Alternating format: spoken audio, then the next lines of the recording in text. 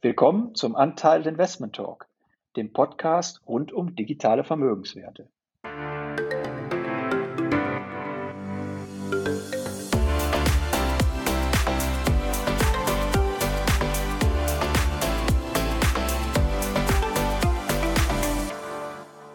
Heute mal ein Novum. Wir nehmen den Postcards in Deutsch auf. Wir, das sind wie immer mein Kollege und Mitgründer von Untitled Investment Expertise, Simon Schaber, und ich, Karl-Michael Henneking. Hallo Simon, Grüße nach Wien. Danke dir, Grüße zurück nach Berlin. Unser Gast heute ist Dr. Niklas Schmidt, Rechtsanwalt und Partner bei der österreichischen Kanzlei Wolf Theiss. Mit Niklas haben wir kürzlich auch schon einen anderen Podcast aufgenommen, den ich sehr interessant finde, zur Zukunft von Kryptowährungsbesteuerung. Hallo Niklas, schön, dass wir nochmal mit dir hier sprechen können. Ja, hallo, vielen herzlichen Dank für die Einladung. Nachdem der letzte Podcast schon so interessant war, heute im Prinzip eine Fortsetzung, aber etwas spezifischer. Warum nehmen wir den Podcast auf Deutsch auf?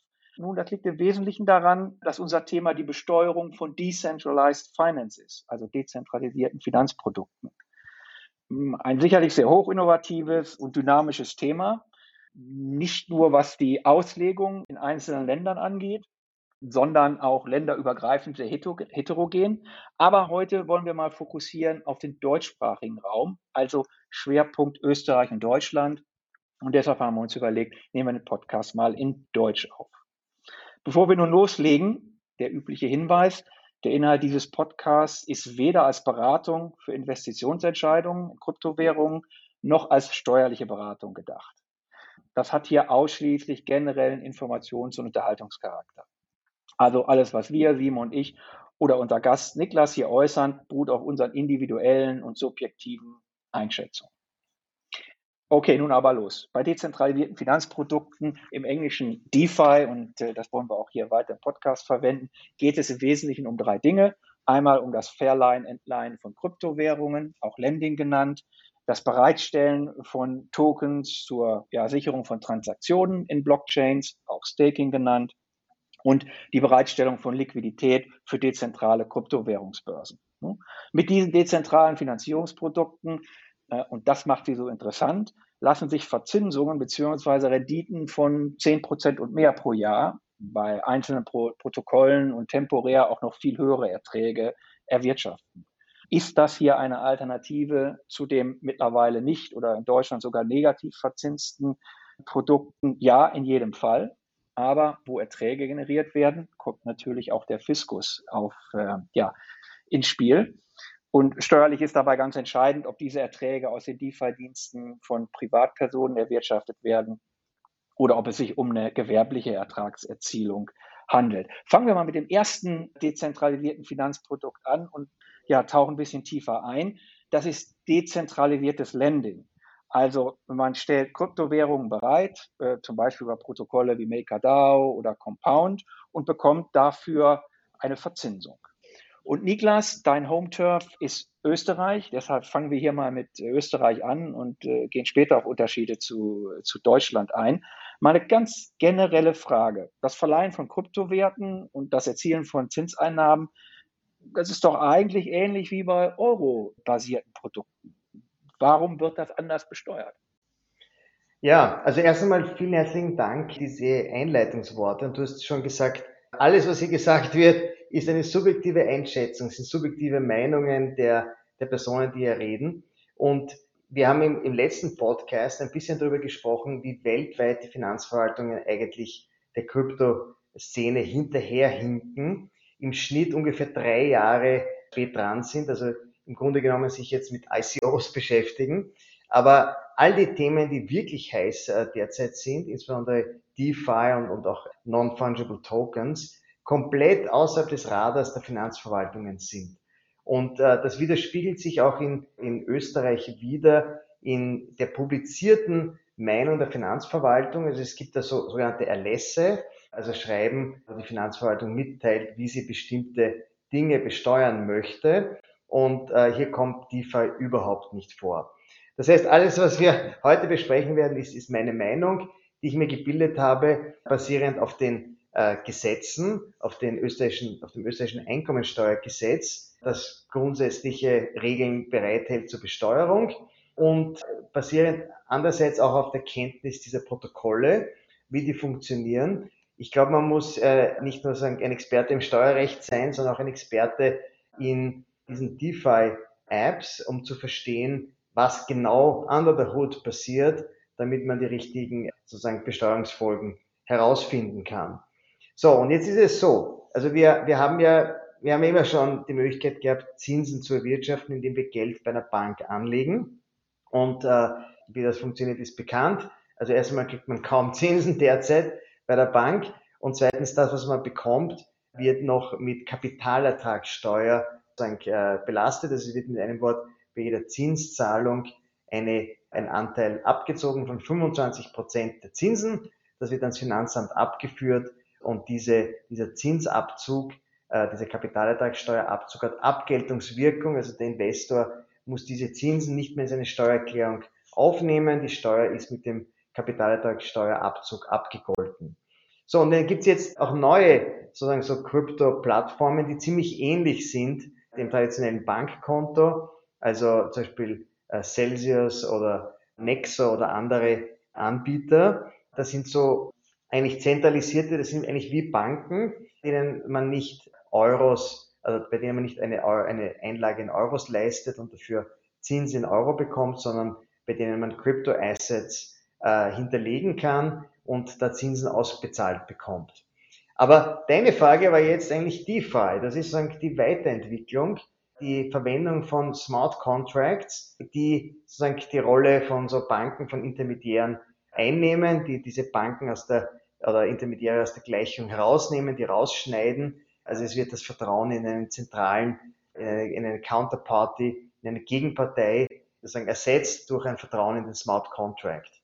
Und wenn man sich diese Protokolle anschaut, dann ist es eigentlich nicht so, dass man Zinsen ausbezahlt bekommt, sondern also bei Compound oder Aave oder Cream zum Beispiel, das sind so wichtigere Protokolle dieser Familie, hier überträgt man von seiner eigenen Adresse Crypto Assets an die Adresse des Smart Contracts. Also zum Beispiel, wir machen eine Einlage von Ether, also wir schicken, sagen wir 10 ETH von unserer Adresse an die Adresse des Smart Contracts und wir bekommen dann in diesem Moment eine Art Quittung, eine Art Zettel, der sagen wir weniger Beweis darüber gibt, dass wir eine Einlage von 10 ETH vorgenommen haben.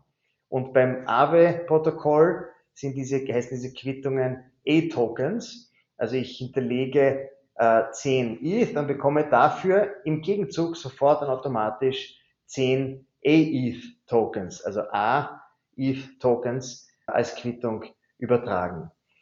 Diese A-ETH-Tokens kann ich jetzt auf meiner Wallet halten und wenn ich sozusagen mein Geld wieder, meine Einlage wieder zurückhaben möchte, in diesem Bereich dieser DeFi-Protokolle gibt es keine Mindestfristen, keine Bindungsdauern, es gibt keine Strafzahlungen. Wenn man seine Einlage wieder zurückhaben möchte, überträgt man diese A-ETH-Tokens an das Aave-Protokoll und bekommt dann seine ETH-Tokens wieder zurück, plus die entsprechend aufgelaufenen Zinsen. So, was also hier passiert, sind eigentlich 2 Tauschvorgänge. In einem ersten Tauschvorgang nimmt man ETH-Tokens, die vielleicht stille Reserven enthalten, also eine nicht realisierte Wertsteigerung, und tauscht diese ETH-Tokens gegen A-ETH-Tokens, also gegen diese Quittungstokens. Und in einem zweiten Schritt, also wenn man die Einlage wieder zurückbekommen möchte, wenn man eine Abhebung macht, in einem zweiten Schritt tauscht man dann diese A-ETH-Tokens gegen mehr ETH-Tokens, als man ursprünglich eingelegt hat. Und das Steuerrecht kann jetzt diesen Vorgang in zweierlei Hinsicht sehen. Einerseits könnte man sagen, hier liegt sozusagen rein formal betrachtet, liegen hier 2 Tauschvorgänge vor, die beide zur Steuerpflicht führen können. Und zwar abhängig davon, einerseits, ob das jeweils hingegebene Wirtschaftsgut stille Reserven enthält und andererseits abhängig davon, ob bei beiden Vorgängen die einjährige Spekulationsfrist eingehalten wurde. Also bei dem ersten Vorgang beginnt die Spekulationsfrist natürlich mit der Anschaffung der ETH-Tokens und berechnen muss man dann von diesem Zeitpunkt ein Jahr. Und wenn zum Beispiel die Einlage der ETH-Tokens bei Aave innerhalb dieser Jahresfrist wäre, dann käme es zu einer Gewinnrealisierung. Der zweite Vorgang, der Rücktausch der ETH-Tokens in ETH-Tokens, der kann auch steuerpflichtig sein, wenn er sich innerhalb der Jahresfrist abspielt. Und hier beginnt die Jahresfrist natürlich mit dem Erhalt der ETH-Tokens, das ist der Zeitpunkt der Einlage in Aave. Das ist jetzt sozusagen die eine Sichtweise, die man nehmen könnte, die sich auch irgendwie anbietet, weil diese ETH-Tokens doch eigene Wirtschaftsgüter sind. Und man kann, wenn man auf CoinGecko schaut, sieht man ja nicht nur so simple Produkte, sondern auch eben diese Quittungstokens. Also es gibt CDAI und AETH, also CDAI sind DAI, die bei Compound angelegt wurden, also eine Quittung für DAI bei Compound, oder AETH, Quittungstokens, die eine ETH-Einlage bei Aave darstellen. Also man kann diese Quittungstokens sind eigene Wirtschaftsgüter, die gehandelt werden. Die kann man auch auf einer DEX erwerben. Die werden auch gelistet auf CoinMarketCap und CoinGecko. Und es ist sozusagen aus der Sicht der Blockchain, kann man eigentlich nicht sagen, ob jemand einen Tauschvorgang gemacht hat und seine ETH-Tokens zum Beispiel auf einer DEX gegen AETH getauscht hat oder ob er konkret das Protokoll verwendet hat und also konkret die Website app.aave.com verwendet hat und dort sozusagen eine Einlage getätigt hat. Also das ist die eine Sichtweise, dass die Einlage von Crypto-Assets in solche Lending- und Borrowing-Plattformen wie Aave, Compound und Cream etc., dass das zwei Tauschvorgänge darstellt. Die zweite Variante wäre zu sagen, es liegt hier lediglich ein Zinsertrag vor in Höhe der Differenz der ETH. Also ich habe 10 ETH hergegeben und ich bekomme dann nach einem gewissen Zeitpunkt, wenn ich meine AETH zurückgebe, meine Quittung einlöse, bekomme ich vielleicht 12 ETH. Das heißt, diese 12 ETH wären Zinseinkünfte. Diese Frage ist nicht geklärt. Meine individuelle Meinung, meine subjektive Meinung ist, dass die erste Variante die richtige Variante ist. Hier gibt es natürlich verschiedene Meinungen und wie das bei so offenen Fragen im Steuerrecht ist, gibt es eine Diskussion in Fachzeitschriften. Die Diskussion hat aber gerade erst begonnen. Also es ist noch nicht wirklich viel dazu publiziert worden. Irgendwann einmal wird sich vielleicht die Finanzverwaltung melden und irgendwann einmal werden solche Fälle dann auch zum Verwaltungsgerichtshof kommen. Das ist in Österreich das höchste Gericht in Steuersachen und das Gericht wird dann letztendlich entscheiden, was richtig ist. Das ist, würde ich mal sagen, symptomatisch für die Kryptobesteuerung in einem komplizierten Gebiet wie DeFi. Es ist alles unklar. Und daran hat man sich, glaube ich, mittlerweile langsam gewöhnt, wenn auch vielleicht, muss man so sagen, leider. Aber jetzt die Frage, wir reden natürlich hier über Österreich, ganz klar in erster Linie, aber wir sind ja doch sehr nah zu Deutschland, wie du auch schon erwähnt hast. Gibt es hier einige fundamentale Unterschiede, auf die Hörer vielleicht achten sollten? Ja, also grundsätzlich, ich bin ja österreichischer Rechtsanwalt und Steuerberater und beschäftige mich mit dem österreichischen Recht, kann dazu sozusagen Stellung nehmen. In Deutschland bin ich jetzt sozusagen nicht so aktiv und da gibt es auch viel mehr, glaube ich, literarische Auseinandersetzung und auch die Meinungen der Finanzverwaltung sind, also die kundgemachten Stellungnahmen der Finanzverwaltung sind etwas ausführlicher. Also da gab es vor kurzem einen sehr langen, wir würden das in Österreich Erlass nennen, in dem die Finanzverwaltung ihre Meinung zu vielen Themen kundgemacht hat, inklusive DeFi. In Österreich sind wir da sozusagen wirklich sehr arm dran. Da gibt es überhaupt keine Stellungnahme zu dem Thema. Also ich würde sagen, Deutschland ist da definitiv weiter. Hier gibt es einfach viel mehr schon Meinungen der Finanzverwaltung, die kundgemacht wurden. Wo die großen Unterschiede liegen, kann ich aber jetzt sozusagen nicht ganz klar rausarbeiten. Ich denke, dass die Finanzverwaltung in Deutschland vor demselben Problem ist, dass sie halt Bestimmungen des Steuerrechts, die überhaupt nichts über Krypto sagen, anwenden muss und hier Lösungen finden muss, die dem Steuergesetz entsprechen. Und das ist manchmal nicht so einfach, weil die Finanzverwaltung vielleicht auch oft nicht das technische Know-how hat, Dinge vielleicht falsch einschätzt und diese Sachen dann vielleicht erst viele Jahre später durch die Gerichtshöfe korrigiert werden. Ja, ich glaube, da hast du recht. So, was ich aus meiner Laienbrille aus Deutschland dazu beitragen kann. Es gibt jetzt wohl einen Entwurf von dem deutschen Finanzministerium, erster Entwurf als Draft, wie gesagt, publiziert. Da verwendet man zumindest Kryptoterminologie. Ob das jetzt die ganzen Fragen im Detail wirklich zu klären vermag, wage ich mal zu bezweifeln. Ich habe das mal quer gelesen. Aber es ist zumindest schon mal Kryptoterminologie drin. Man spricht über Staking Lending. Das ist schon mal ein gewisser Fortschritt, aber ich glaube, so wie du das einschätzt, das würde ich, wie gesagt, aus meiner Laienperspektive auch so sehen. Wenn wir mal in Österreich bleiben, wir haben ja vorher über ein bisschen die Perspektive vielleicht auch einer Privatperson gesprochen. Wie ist denn das, wenn man gewerblich, also sagen wir mal, als professioneller Investor solche DeFi-Erträge erzielen? Wo ist da der Unterschied in der Besteuerung? Nicht zwischen Ja, Deutschland und Österreich, sondern zwischen privat und gewerblich. ja, das ist ja etwas, was typisch ist für das Steuerrecht Deutschlands und Österreichs. Österreichs deshalb, weil wir 1938 die deutschen Steuerregelungen übernommen haben und sagen, dieses System Betriebsvermögen versus Privatvermögen damit irgendwie auch geerbt haben. Also wir unterscheiden ja zwischen einer Tätigkeit, die im Rahmen eines Betriebes ausgeübt wird, also eine Tätigkeit, die selbstständig und nachhaltig mit Gewinnerzielungsabsicht ausgeübt wird, die irgendwie als professionell darstellt, die sozusagen vielleicht mit Mitarbeitern, mit Fremdkapital, mit einer Organisation durchgeführt wird. Das ist einerseits eben das Betriebsvermögen und andererseits gibt es das Privatvermögen, also eine Tätigkeit, bei der es um die Verwaltung des eigenen Vermögens geht, die nebenbei gemacht wird, gelegentlich und sozusagen jetzt steuerlich ein bisschen anders behandelt wird. Im Betriebsvermögen gilt, dass alle Wertsteigerungen steuerpflichtig sind.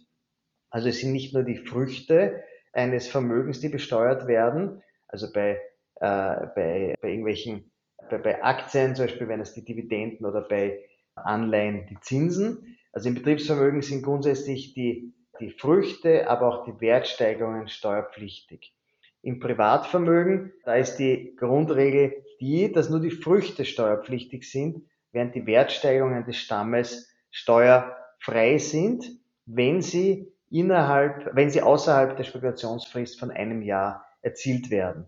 Also wenn man im Privatvermögen Wirtschaftsgüter veräußert, die man schon ein Jahr hält, dann sind diese Veräußerungsgewinne steuerfrei. Wenn man im Privatvermögen Wirtschaftsgüter veräußert innerhalb der Jahresfrist, innerhalb dieser Spekulationsfrist, dann ist diese Wertsteigerung steuerpflichtig. Dieses System, das, glaube ich, auf das preußische Einkommensteuergesetz Anfang des 20. Jahrhunderts, glaube ich, irgendwie und früher zurückreicht, dieses System ist ein wenig durchbrochen worden im Bereich der Einkünfte des Kapitalvermögen, also im Bereich der Besteuerung zum Beispiel von Aktien, Anleihen und Derivaten. Hier hat man grundsätzlich sowohl im Betriebsvermögen als auch im Privatvermögen Steuerpflicht für Früchte und für Wertsteigerungen. Bei Crypto Assets ist es aber so, dass hier die Regelungen greifen, wie sie immer schon gegolten haben. Also bei Crypto Assets gelten diese Regelungen über die Spekulationsfrist, also ein Jahr halten und man ist steuerfrei, unter einem Jahr und man ist steuerpflichtig. So, lange Rede, kurzer Sinn. Was passiert jetzt in einer GmbH zum Beispiel oder im Betriebsvermögen, also Gesellschaften mit beschränkter Haftung, üben ihre Tätigkeiten im Rahmen des Betriebsvermögens aus. Hier gibt es keine Spekulationsfrist. Hier ist alles, was veräußert wird. Also Trading-Aktivitäten von GmbHs werden immer besteuert, unabhängig von der Einhaltung dieser Jahresfrist. Das wäre anders, wenn eine derartige Tätigkeit von einer natürlichen Person im Privatvermögen ausgeübt würde. Hier gäbe es eine steuerfreie Veräußerung nach Ablauf eines Jahres. Das ist ja sehr spannend. Also auch die Unterscheidung auf jeden Fall.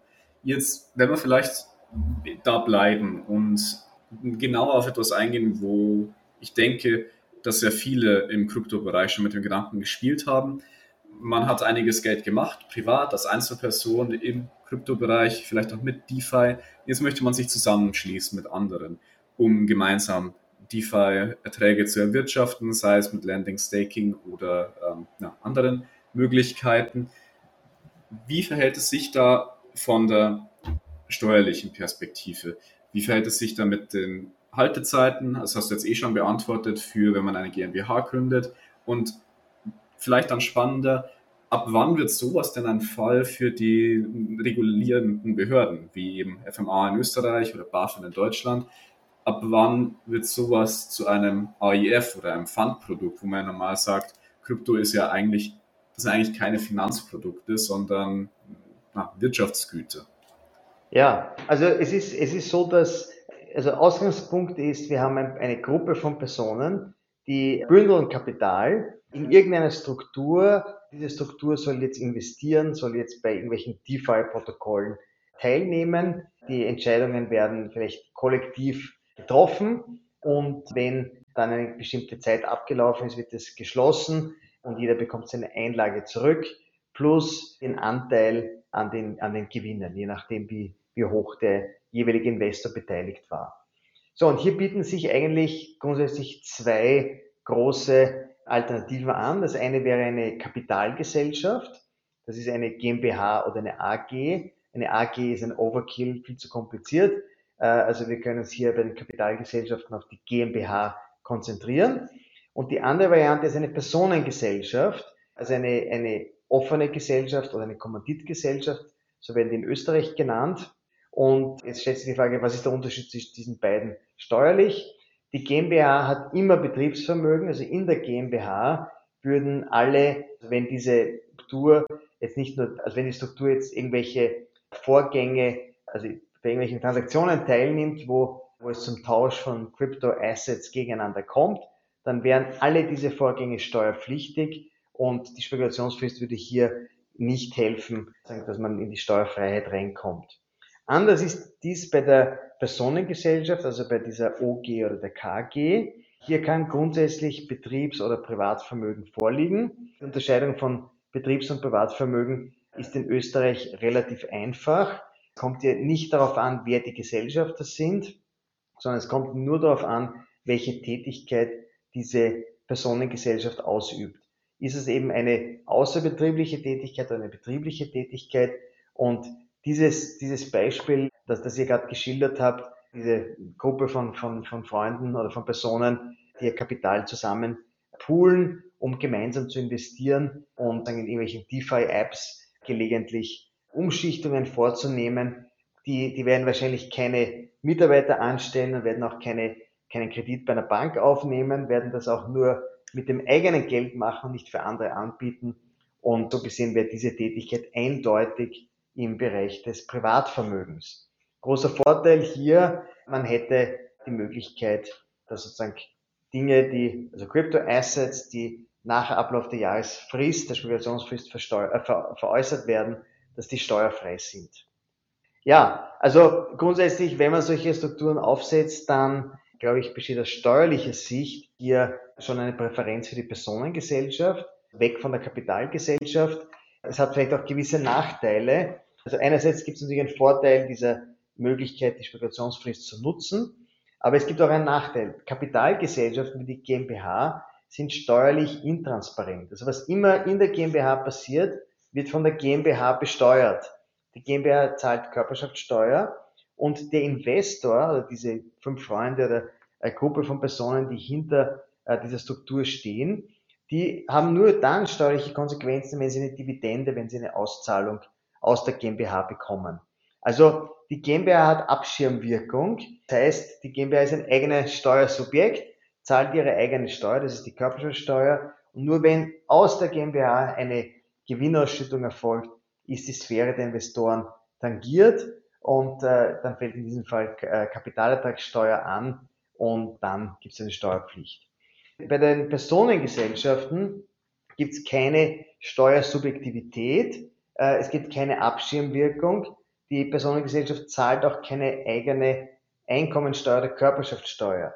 Es wird nur der Gewinn auf Ebene der Personengesellschaft ermittelt Und dieser Gewinn oder der Überschuss der Einkünfte, technisch gesprochen, wird dann den einzelnen Gesellschaftern der Personengesellschaft zugerechnet. Das heißt, während bei der GmbH der einzelne GmbH-Gesellschafter keine Steuererklärung abgeben muss, ist es so, dass bei der Personengesellschaft, was immer in der Personengesellschaft passiert, zu einer Zurechnung von Einkünften an die Gesellschafter führt, die dann diese Einkünfte in ihre Einkommensteuererklärung laufend aufnehmen müssen.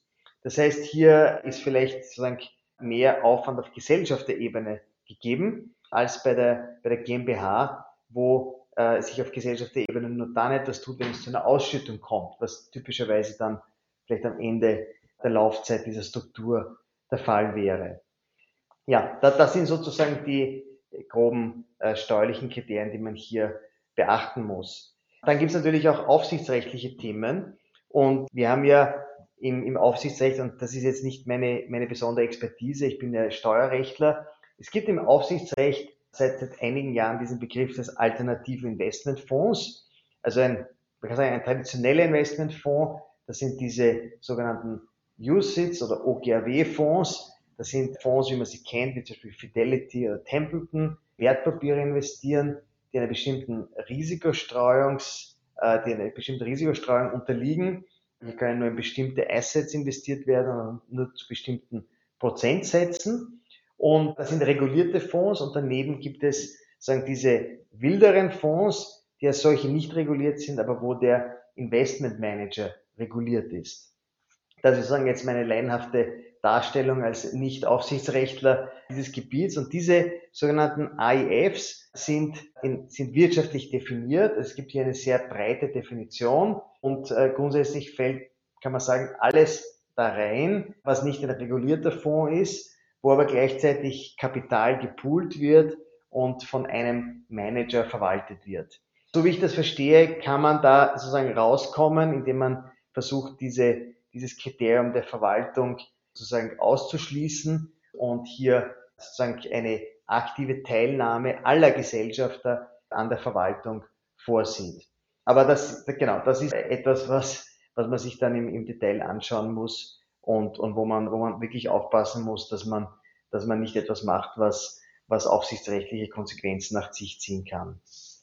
Okay, das hört sich dann doch insgesamt weitaus weniger trivial an, als man das annehmen könnte, wenn man sich irgendwie zu einem Bier trifft und sagt, wir machen jetzt mal zusammen hier Kryptoinvestitionen oder gehen in DeFi rein.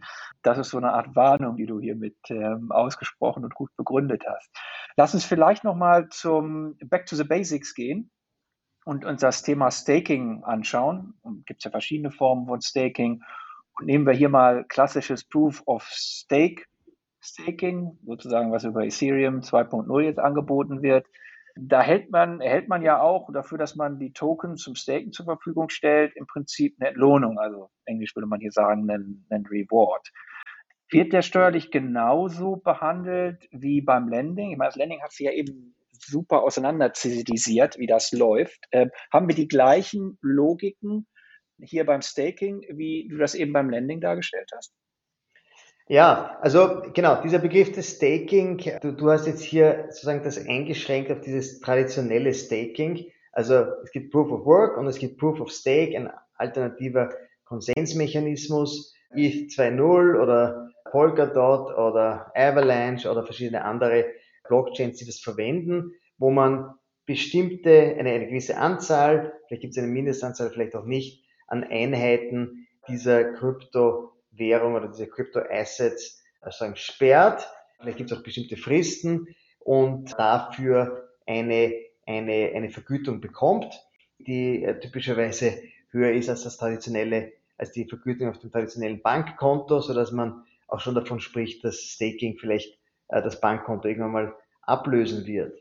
So, dann gibt es natürlich auch noch andere Verwendungsmöglichkeiten des Begriffs Stakings, aber die lassen wir jetzt vielleicht kurz einmal aus. In vielen, zum Beispiel DeFi-Protokollen, gibt es die Möglichkeit, dass man Einheiten dieser Governance Tokens oder vielleicht LP Positions, Liquidity Provider Positions in einem Smart Contract sperrt und dafür Einheiten dieses Governance Tokens bekommt. Also die Möglichkeit, indem man Assets dem Markt entzieht und indem hier sagen, weniger Liquidität vorhanden ist und deshalb vielleicht auch tendenziell der Preis raufgeht, entlohnt wird mit neuen Einheiten. Bleiben wir aber jetzt bei dem ersten, also bei diesem Konsensmechanismus, wo man sagen, teilnimmt an der Schaffung von Blöcken, wo das Staking mehr oder weniger die Funktion hat, wie ein Pfand, wie eine Sicherung zu sein, wenn man etwas Falsches macht, wenn man einen Block produziert, der abgelehnt wird, dann verfällt ein Teil oder das gesamte Pfand, das man hier hinterlegt hat. Und für diese Leistung des Blockerstellens bekommt man eine Vergütung. Es kann sein, dass man sozusagen selbst hier tätig wird, also einen Server mietet, so ein Virtual Private Server zum Beispiel, dort dieses Programm 24/7 laufen lässt. Es kann sein, dass man sich hier anschließt, jemand anderen, also mehr oder weniger so eine Art Delegation, dass man seine Tokens überlässt, jemanden anderen, der dieses Equipment bereithält. Und die Frage, die sich stellt, ist jetzt, was ist mit diesen Staking Rewards, mit der Vergütung, mit der Belohnung, die man erhält? Wie funktioniert das? Und hier kann man eigentlich sagen, was immer zufließt aus dem Staking sind steuerpflichtige Einnahmen. Das sind nach österreichischem Steuerrecht sogenannte Einkünfte aus sonstigen Leistungen. Wir haben da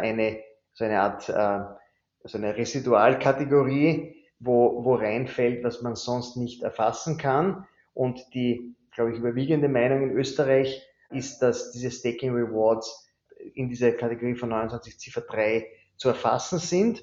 Das heißt, immer wenn ein Zufluss von Staking Rewards auf der eigenen Wallet erfolgt, in diesem Moment hat man steuerpflichtige Einnahmen. Wie hoch sind die Einnahmen? Die Einnahmen ergeben sich aus der Anzahl dieser Coins, die man bekommen hat, multipliziert mit dem jeweiligen Kurswert im Zeitpunkt des Zuflusses. Hier stellt sich natürlich die Frage, welche Börse ist relevant? Es gibt ja keine Börse, die irgendwie naheliegend wäre. Also man stellt sich auch die Frage, welcher Zeitpunkt ist relevant? Wie ist es genau in der Minute und Sekunde, in der der Zufluss erfolgt ist? Praktischerweise würde man einen Mittelwert nehmen, zum Beispiel von CoinMarketCap oder CoinGecko, einen Mittelwert, der an diesem Tag gegolten hat, also vielleicht den Schlusswert des Tages. Dazu gibt es natürlich keinerlei Aussagen der Finanzverwaltung. Meiner Meinung nach genügt es, wenn man konsistent vorgeht, wenn man immer den Schlusskurs nimmt und nicht sozusagen hin und her springt und das jeweils attraktivere auswählt, dann ist das eine sinnvolle Vorgangsweise. Das jetzt händisch zu ermitteln, ist furchtbar schwer. Da müsste man könnte so ein Google Sheets, Spreadsheet machen und man kann sich teilweise diese Kurse auch runterladen, also automatisiert von CoinMarketCap mit so einem Makro, glaube ich, importieren und das dann eruieren. Viel leichter ist es mit so automatisierten Programmen wie Blockbit oder auch andere Konkurrenten, die es am Markt gibt. Also auch Staking nicht ganz so trivial und es wundert ja nicht, wir haben im letzten Podcast drüber gesprochen, du hattest am Anfang das auch schon erwähnt, Niklas, ein schwieriges, anspruchsvolles Gebiet. Man möchte nicht unbedingt gerne Finanzbeamter sein. Dennoch sind Finanzbehörden schon, glaube ich, drauf gedrillt oder aus, die Gesetzeslage oder wie sie sie interpretieren, zu ihren Gunsten zu interpretieren. Und wir sehen jetzt in Deutschland zum Beispiel eine Diskussion, die sagt, für private Anleger, wenn die Staking betreiben, für die gestakten Coins sprechen wir nicht mehr von einer Spekulationsfrist von einem Jahr, sondern einer Verlängerung der Spekulationsfrist auf 10 Jahre, weil ja aus diesem Wirtschaftsgut, was gestaked wurde, Erträge generiert wurden. Und sobald das erste Mal so ein Ertrag generiert wurde, greift diese Regelung. Ich glaube, das ist zurückzuführen auf ein ursprüngliches Modell, wo es um die Verhinderung von Steuer oder Steuerumgebung von Schiffscontainern ging. Glaubst du, dass solche Regelungen auch für Österreich relevant werden, dass man da so, ich sage das jetzt mal in Anführungsstrichen, Tipps und Kniffe findet, Spekulationsfristen zu verlängern? Ja, also eine ähnliche Diskussion hat es in Österreich nicht gegeben. Ich würde da auch jetzt keine Anwendungsmöglichkeit sehen, eine verlängerte Spekulationsfrist hier anzuwenden. Aber was natürlich richtig ist, dass die Finanzverwaltung immer eher versucht, fiskalistisch zu agieren und und die Gesetze so auszulegen, dass die höchsten Steuereinnahmen rauskommen. Und das ist eben die Aufgabe von Steueranwälten und Steuerberatern, da entsprechend für ihre Klienten gegenzuhalten. Sehr gut, dass wir heute mit dir reden, auch für alle unsere Zuhörer natürlich. Vielleicht, weil es doch sehr spezifische Fälle sind, und vielleicht gehen wir nur ganz kurz darauf ein, aber wenn wir jetzt vergleichen Lending und Staking auf der einen Seite, was die meisten Leute wahrscheinlich eher verstehen, visualisieren können, auf der anderen Seite dann Sachen wie Liquidität bereitstellen oder automatisiertes Market Making, zum Beispiel hier bei Uniswap oder Curve. Was müssen Investoren denn da groß beachten oder am meisten beachten?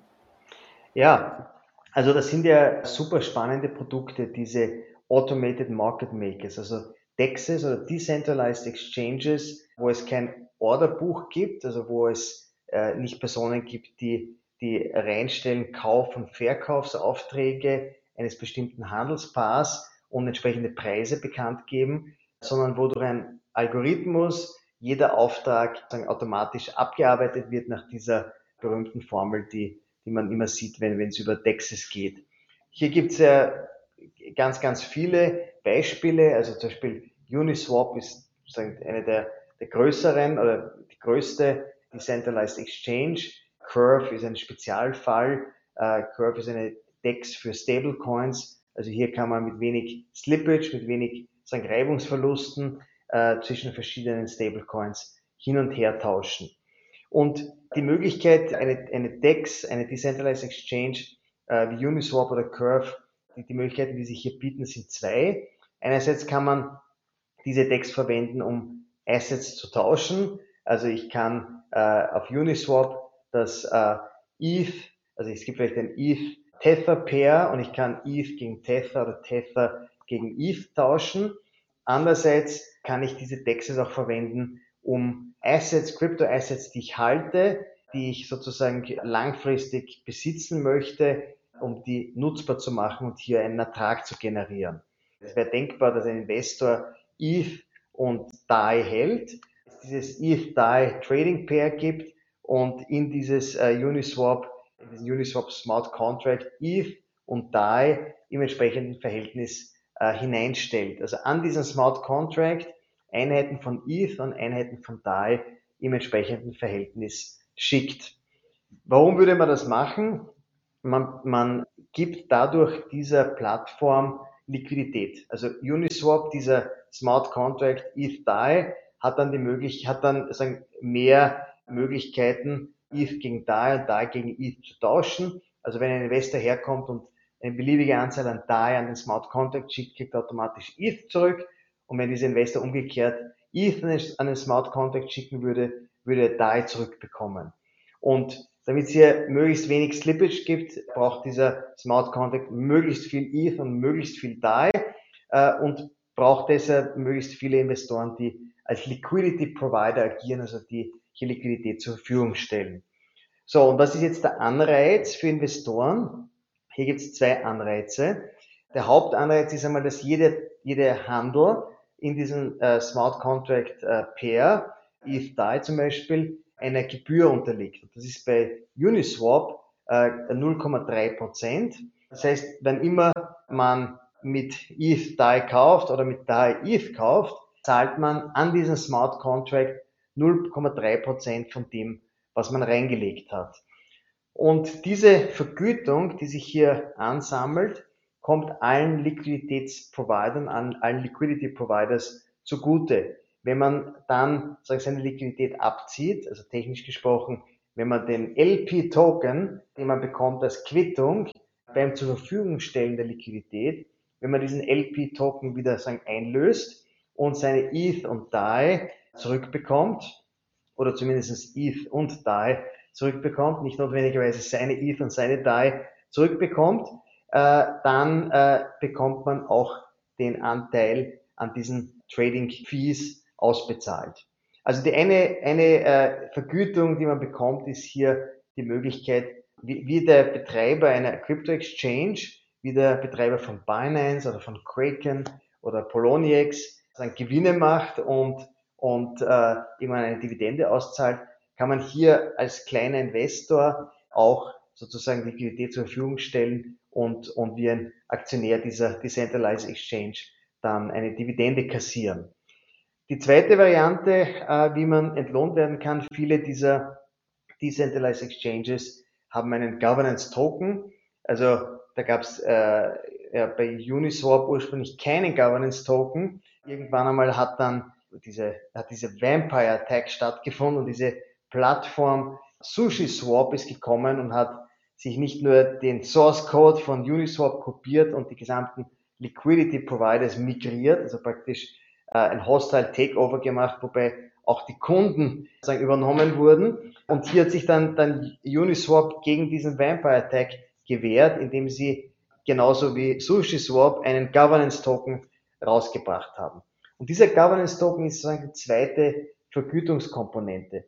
Viele dieser dezentralen Protokolle sind am Anfang noch ziemlich zentralisiert und möchten zunehmend auf diesem Pfad der Dezentralisierung vorangehen, möchten alle Entscheidungen den Usern dieses Protokolls überlassen und machen das, indem sie jeden, der hier das Protokoll entweder verwendet oder Liquidity zur Verfügung stellt, diese Governance Tokens auszahlen. Governance Tokens, mit denen man eine Art Sitz im Parlament hat, mit denen man sozusagen an Abstimmungen teilnehmen kann. Und viele DEXs geben sozusagen den Liquidity Providers nicht nur eben einen Anteil in diesen Trading Fees, sondern schütten von Zeit zu Zeit, vielleicht unter bestimmten Voraussetzungen, man muss vielleicht diese LP-Tokens dann staken, also sperren im Smart Contract, dann auch noch Governance-Tokens aus. Also hier gibt es die Möglichkeit, sozusagen, dass man als Investor partizipieren kann an dem Erfolg dieser Decentralized Exchange. Und steuerlich stellt sich jetzt die Frage, was ist eigentlich dieses Liquidity Providing? Was hat das für steuerliche Konsequenzen? Und im Grunde ist es ziemlich ähnlich zu dem, was wir ganz am Anfang besprochen haben, im Zusammenhang mit Compound und Aave. Also wenn ich Liquidity Provider bin, wenn ich Liquidity Provider werden möchte, nehme ich zwei Assets, zum Beispiel ETH und DAI, zwei Assets, die möglicherweise stille Reserven beinhalten, bei DAI tendenziell weniger, das ist eine Stablecoin, bei ETH tendenziell mehr, und ich schicke diese zwei Assets an den Smart Contract und bekomme dafür als Gegenleistung diese LP-Tokens. Und dieser Vorgang ist einmal ein Tausch. Das heißt, ich habe zwei Wirtschaftsgüter, die im gleichen Wert sind, also die stehen im Verhältnis wertmäßig 50-50 zueinander. Für diese zwei Wirtschaftsgüter bekomme ich jetzt diese LP-Tokens, diese Quittungen. Also man kann sich vorstellen, dass man sozusagen für jedes Asset die Hälfte der erhaltenen, also für die Hingabe dieser zwei Assets bekommt man jeweils die Hälfte der erhaltenen LP-Tokens. Und dieser Vorgang ist ein Tausch und kann Steuerpflicht auslösen, wenn er innerhalb der Spekulationsfrist erfolgt. Wenn dieser Vorgang außerhalb der Spekulationsfrist erfolgt, ist er mal grundsätzlich steuerfrei. Wenn man dann irgendwann einmal diese LP-Tokens an den Smart Contract schickt und dafür ETH und DAI wieder zurückbekommt, dann liegt ebenfalls wieder ein Tausch vor. Dann liegt ein Tausch dieser LP-Tokens gegen diese zwei Wirtschaftsgüter vor. Und auch hier kann wieder Steuerpflicht eintreten. Also nicht so einfach, wie man sich das vielleicht vorstellen würde. Und auch hier bietet sich, wie gesagt, an, dass man so automatisierte Software verwendet, die das berechnet. Also das händisch zu berechnen ist normalerweise sehr, sehr mühselig und ich glaube, da ist es sinnvoll, solche Computerprogramme einzusetzen. Dann bist du auch nochmal auf Liquidity Provisioning, also Liquiditätsbereitstellung und Automated Market Making eingegangen. Damit haben wir eigentlich ja den Kreis geschlossen. Lending erst, dann Staking und jetzt so die dritte Form. Man sieht hier, dass es auch einige gleiche Prinzipien gibt, die da jeweils angewendet werden. Man kann sich das auch noch komplizierter vorstellen mit sogenannten Money Legos, also dass man hier verschiedene dieser Verfahren von Lending und Staking über verschiedene Protokolle kombiniert, aber da greifen auch immer die gleichen Gesetzmäßigkeiten, die du schon angesprochen hast. Da wir jetzt zum Ende unseres Podcasts kommen, will ich eigentlich schon ziemlich ausgequetscht haben, müssen wir mal ehrlich sagen. Trotzdem nochmal sozusagen the cream of the topping hier, unsere sogenannte goldene Frage oder Golden Question in unserer englischen Version. Diesmal die Frage, was ist dein bester Tipp für einen privaten Investoren, und ein Investor bezüglich der Besteuerung von DeFi-Dienstleistungen und wie können professionelle oder institutionelle Investoren speziell bei DeFi Steuern sparen? Kannst du unseren Hörern da weiterhelfen? Ja, also was kann man machen, um sozusagen steuerlich gut davon zu kommen? Also ich denke, es gibt ja immer wieder Zeitpunkte, wo die Kurse runtergehen, wo dann viele entweder sagen Schockstarre sind oder wenn sie sagen ein bisschen relaxter sind, diesen Moment nützen, um nachzukaufen. Aber man kann diesen Moment eigentlich auch nutzen, um Wirtschaftsgüter, die jetzt sozusagen auf Papier zu einem Verlust geführt haben, die man aber trotzdem langfristig halten möchte, indem man diese Wirtschaftsgüter verkauft und gleich danach wieder zurückkauft. Was passiert da? Durch den Verkauf löst man einen Verlust aus. Ein Verlust, der, wenn er innerhalb der Spekulationsfrist erfolgt, verwertbar ist, gegengerechnet werden kann, dann mit anderen Gewinnen, also zum Beispiel aus einer Lending-Transaktion auf Compound oder Aave oder indem man auf Uniswap sozusagen Liquidity Provider wird. Und dieses Wirtschaftsgut, das man verkauft hat, kauft man dann gleich wieder zurück, weil wir diese langfristig halten. Und wirtschaftlich ist nichts passiert. Man hat hier geringfügige Kosten. Die Gaspreise sind ohne dies derzeit niedrig und hat aber einen steuerlichen Verlust ausgelöst, der einem praktisch Geld bar zurückbringt. Das kann man regelmäßig machen, also man muss da nicht auf das Jahresende warten. Vielleicht sind am Jahresende die Kurse noch dazu steigend begriffen. Ich denke, wenn immer so ein Dip erfolgt, kann man hier sozusagen in diese Trickkiste greifen und einen Verlust auslösen. Ich glaube, das war eines der anspruchsvollsten Interviews, auch zusammen mit dem ersten, was wir jemals mit jemandem geführt haben hier im Podcast. Erstmal congratulations und vielen Dank für deine Zeit. Und ich muss sagen, ich bin schon beeindruckt, hier jemanden zu finden, der nicht nur das rechtliche Thema sehr gut beherrscht, sondern sich auch so tief im Bereich Krypto auskennt. Und ich glaube, auch unsere Hörer werden das sehr zu schätzen wissen. Niklas, wirklich herzlichen Dank für deine Zeit, für die tollen Antworten und dass du unsere Hörer, ja, Licht im Prinzip für unsere Hörer in diesen DeFi-Steuerdschungel gebracht hast. Ja, sehr, sehr gerne. Nochmals vielen Dank für die freundliche Einladung. Ich hoffe, es haben alle durchgehalten. Krypto ist immer voll Überraschungen und Crypto Taxation ist noch zusätzlich voll Überraschungen. Aber ich denke, es ist trotzdem gut, wenn man sich da ein bisschen einhört und verstehen lernt, wie das Steuerrecht und Krypto zusammenwirken. Simon, auch nochmal vielen Dank fürs Co-Hosten. Und wir hoffen, dass es euch, unseren Hörern, gefallen hat und ihr auch einiges an, sagen wir mal, monetarisierbaren Informationen hier aus dem Podcast mitgenommen habt. Vielen Dank fürs Zuhören. Das nächste spannende Thema haben wir schon in Vorbereitung. Und ich sage mal Tschüss und ab jetzt bei der nächsten Podcast wieder in Englisch. Stay loyal, stay tuned to the Untitled Investment Talk, the podcast about all things digital assets. No noise, all signal.